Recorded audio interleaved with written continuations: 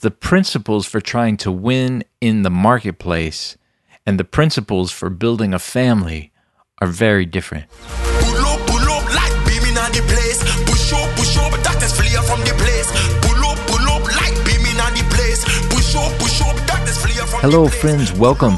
Thanks so much for listening. You know, culture is most powerful when it's imperceptible, when we don't even realize how the culture is shaping our worldview, is shaping the way that we are responding to the world or perceiving the world or being in the world.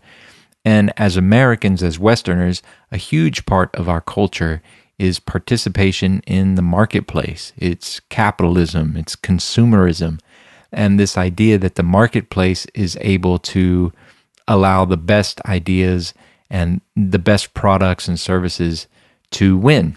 And it's likely, if not inevitable, that this same mindset informs our Christianity. It informs our Christian culture. It shapes our Christian culture. And so we believe that the best theology will be most successful in the marketplace.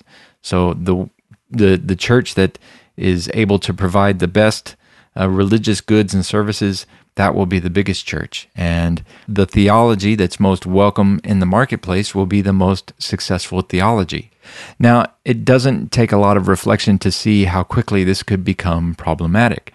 It's all fine and good when you have a marketplace deciding which cell phone is the best cell phone, or which vacuum cleaner is the best vacuum cleaner, which restaurant makes the best Chinese food.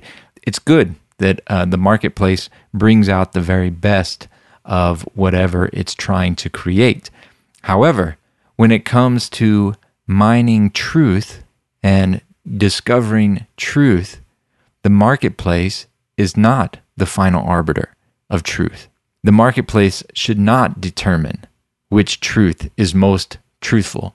And I'm not talking about the marketplace of ideas, where ideas compete to make sense of this world given to us by God and seek to perceive the revelation that has come through creation and through God's special revelation in the Bible and through all the different ways that God speaks to us. I'm talking about the literal marketplace where dollars are exchanged for products and services, and where Christian ideas are commoditized and monetized, and we can begin to allow a literal marketplace to shape our theology. That the gospel that has become most popular is the one that's most easily marketed.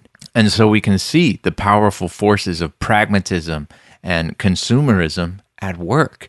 We can see that, wow, maybe it is easier to preach a gospel that is about not going to hell rather than the nearness of God's reign right now and the eternal reign of Jesus Christ on the earth forevermore. Maybe that gospel has won out in the religious marketplace, even though it's not the truest expression of the gospel of Jesus Christ. Maybe the concept of church as a place where we go and have a religious service once a week has won out in the religious marketplace, rather than the family of God that administrates the kingdom of God with Jesus at the head as the expression of his body on the earth.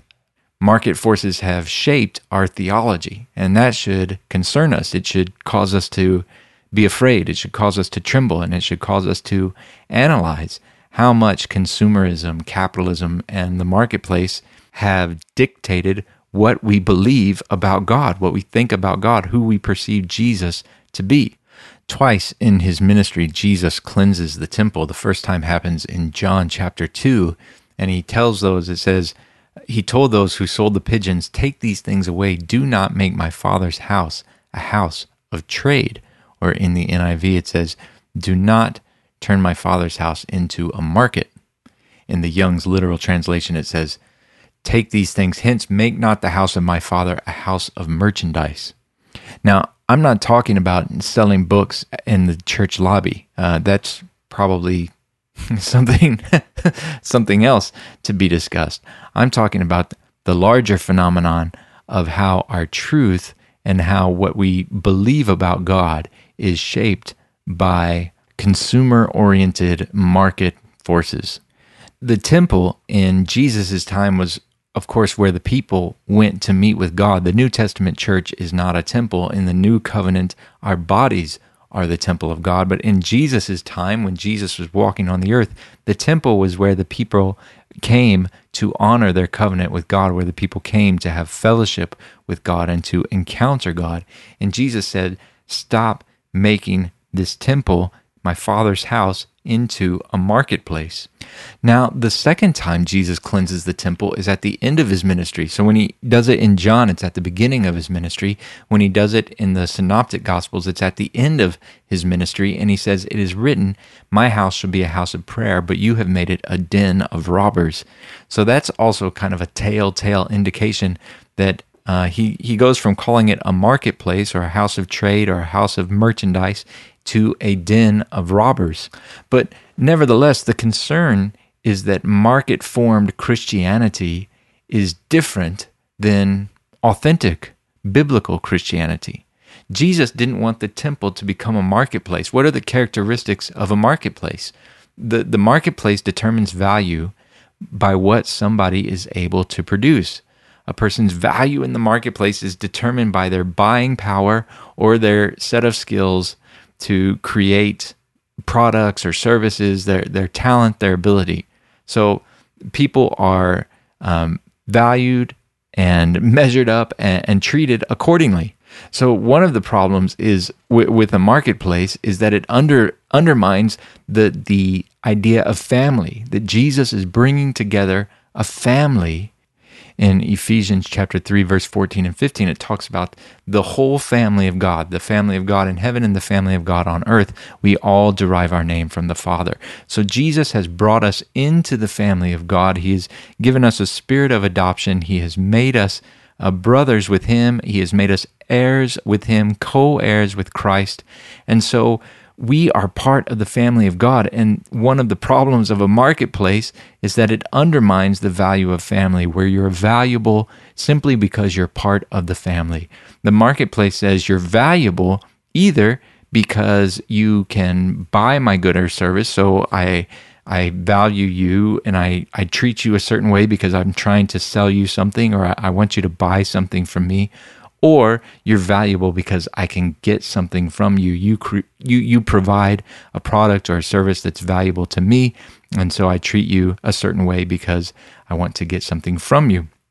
And that idea of relationships as transactional is completely opposite to family, where relationship is not transactional, where I don't love you because of what I can get from you, but I love you without any conditions. And I love you the way that God has loved me, completely unconditional. God loves humanity not because of what he can get from us, because there's nothing that we have to offer him. So when he loves us, it is completely without condition. And so likewise, he calls us in the new covenant, the commandment of our new covenant in Christ is to love as Christ has loved us, is to love without condition. And in a marketplace, I have no value as a person. I only have value as either a customer or a provider of goods and services. So when I walk into a car dealer or a store or a house that's for sale, the person there selling those things, if they know I'm not going to buy them, most of the time they have no interest in me. Their interest in me is only as a customer, is only as someone who they could possibly sell their good to. And the moment they realize I don't have the means to buy their good, I have no value to them. For most people, there's certainly exceptions to the rule, but that is the reality of the marketplace. It's like when you watch these singing shows and they have an audition. I don't know if you've ever seen the audition for Susan Boyles, the famous lady, who looked very homely, but she ended up having a spectacular voice. But when she walks out, everyone's kind of making fun of her and everyone's laughing at her, and she looks very homely. And then she begins to sing, and it's astonishing, and she has this beautiful voice, and she blows everyone away, and they give her a standing ovation. And, she goes on to sell millions and millions of records and becomes rich and famous. But the thing is, if she had not sung well, people would have continued to laugh at her and mock her and reject her. But, it's now you have this ability, you have this talent, so now you're valuable to us. Now you have value because you can entertain us, or you have value to the judges because, oh, now we can make money off of you. You can help us, make more money, and away they go. But had she not been able to sing, she would have just been a laughingstock. And so that is how a marketplace works. People are valued based on their ability to bring value to the marketplace. And that is the exact opposite of how the family of God works, where people are intrinsically valuable. And we're valuable because we're made in God's image and because God sent his son to die for us. And it's an affront to bearing God's image and to the finished work of Christ when we try to say, well, I have value even beyond what God has given me. I'm even more valuable. And that's part of our false self, and that's part of what pride is, in thinking, well, I'm even more valuable than everybody else because of XYZ or whatever. But the danger that we face today as modern Christians living in a highly consumerized world that we live in is that we approach our church life and our spiritual life with that same consumer mindset. Rather than going to a meeting of the church as a contributing member of the ecclesia, the church as Christ's body, and I go to make a contribution and to help reveal Christ to my brothers and sisters, to administrate the reign and the rule of God with my Christian brothers and sisters, I become a consumer, and I go only to consume. Now, even in more passive church services, we can do our best to try to be to try and make a contribution. We can go and we can participate in the singing. We can pray when it's time for corporate prayer. We can listen attentively when there is preaching and teaching. But in truth, the modern format of our church services does not allow for most of the church to function as the ecclesia of Christ. In truth, the modern worship service constricts the body of Christ more than it empowers them. And in truth, the modern church service has made the body of Christ a group of consumers and perhaps even a group of customers. And so the churches are competing in a marketplace for Christian customers, the churches that have the best music, that have the best marketing, that have the best preaching. Those churches can draw the most consumers, can draw the most customers, and they can grow and they can get really, really big. And I'm not against big churches just because they're big. I would only say that those large services don't do a lot to empower the body of Christ to live as the ecclesia of God. And if you want to explore more on that, I have a podcast that's called What Did the Word Church Mean to Jesus?, where I talk about what did Jesus' followers hear when Jesus first spoke that word to them? What did they have in mind? And because now, 2,000 years later, it's so easy to take what we think of as church and read it back into the Bible. But I think we need to be mindful of the effects of market forces on our theology, on our church going, on the shape and the form and the format of our churches, because the principles for trying to win in the marketplace and the principles for building a family are very different. So we need to consider carefully, are our churches being shaped by God's word, or are they being shaped by the market forces at work in our culture? Is our theology shaped by the word of God, or is it shaped by which books are the most popular, and because they're the most popular, they're the most widely read? This same thing happened. This is why Darbyism spread, in the early 1900s, and is the main view of eschatology among evangelicals today, because Darbyism was included in the Scofield Study Bible. So because the Scofield Study Bible was such a popular Bible in the marketplace, many Protestant evangelical preachers embraced Darbyism. And so we can see in this example of how market forces can actually end up shaping our Christianity, which is a really concerning thought that we should all be mindful of as followers of Jesus. And we mustn't be so naive as to think that God is directing the Christian bestseller list, that, if something didn't have solid theology, certainly God would not allow it to become a bestseller. No, there have been heresies throughout Christian history, and there have been ideas that were popular but were wrong that have risen throughout the history of Christianity. The only difference is now with the modernization of mass media and Christian publishing, that these ideas can spread very, very quickly throughout massive amounts of people in a very, very short time. Now, roughly half of all Christian publishers are actually owned by non-Christian companies. So the Christian book houses, half of them roughly, are owned by non-Christian companies that are just in it to make a buck. And so whatever sells best, you can bet that that's the books that they're going to be publishing.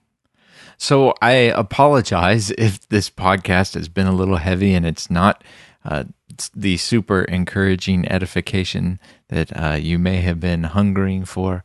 But I do think it's important for us to consider. And I do think that God is raising up a people who are going to be the expression of his body on the earth. And I think we have to be attentive and aware of how the culture is shaping us and how the culture is even shaping our churches, so that we cannot be conformed to this world, but that we can be transformed by the renewing of our mind, that we can change the way we think so that we don't think like the world thinks, but we think like Christ thinks, that we have the mind of Christ and we think his thoughts, and we can become a people formed in his image, like Paul talked about, that we can attain to the fullness of the stature of the measure of Christ, that we can be a beautiful, shining bride that knows how to administrate the kingdom of God, that we're not just a group of people who attend an extra meeting on the weekends and we go to a religious service and we sing some songs and we listen to a talk, but we know how to administrate God's kingdom. We know how to live in his kingdom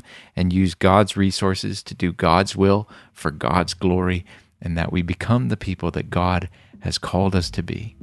And so God bless you. Thank you so much for listening. May God give you wisdom as you consider how market forces, how the culture may have unintentionally shaped the way you view God, the way you respond to God, the way you attend church or the kind of church that you're a part of.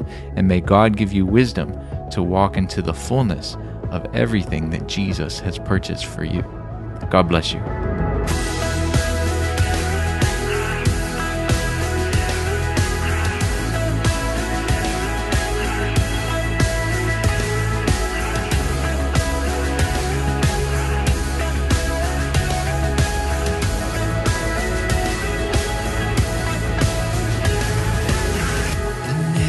Breeze that blows and every stream that flows, we hear your tenderness. In every star that glows, in every cell that grows, it's clear your excellence. God, you're beautiful.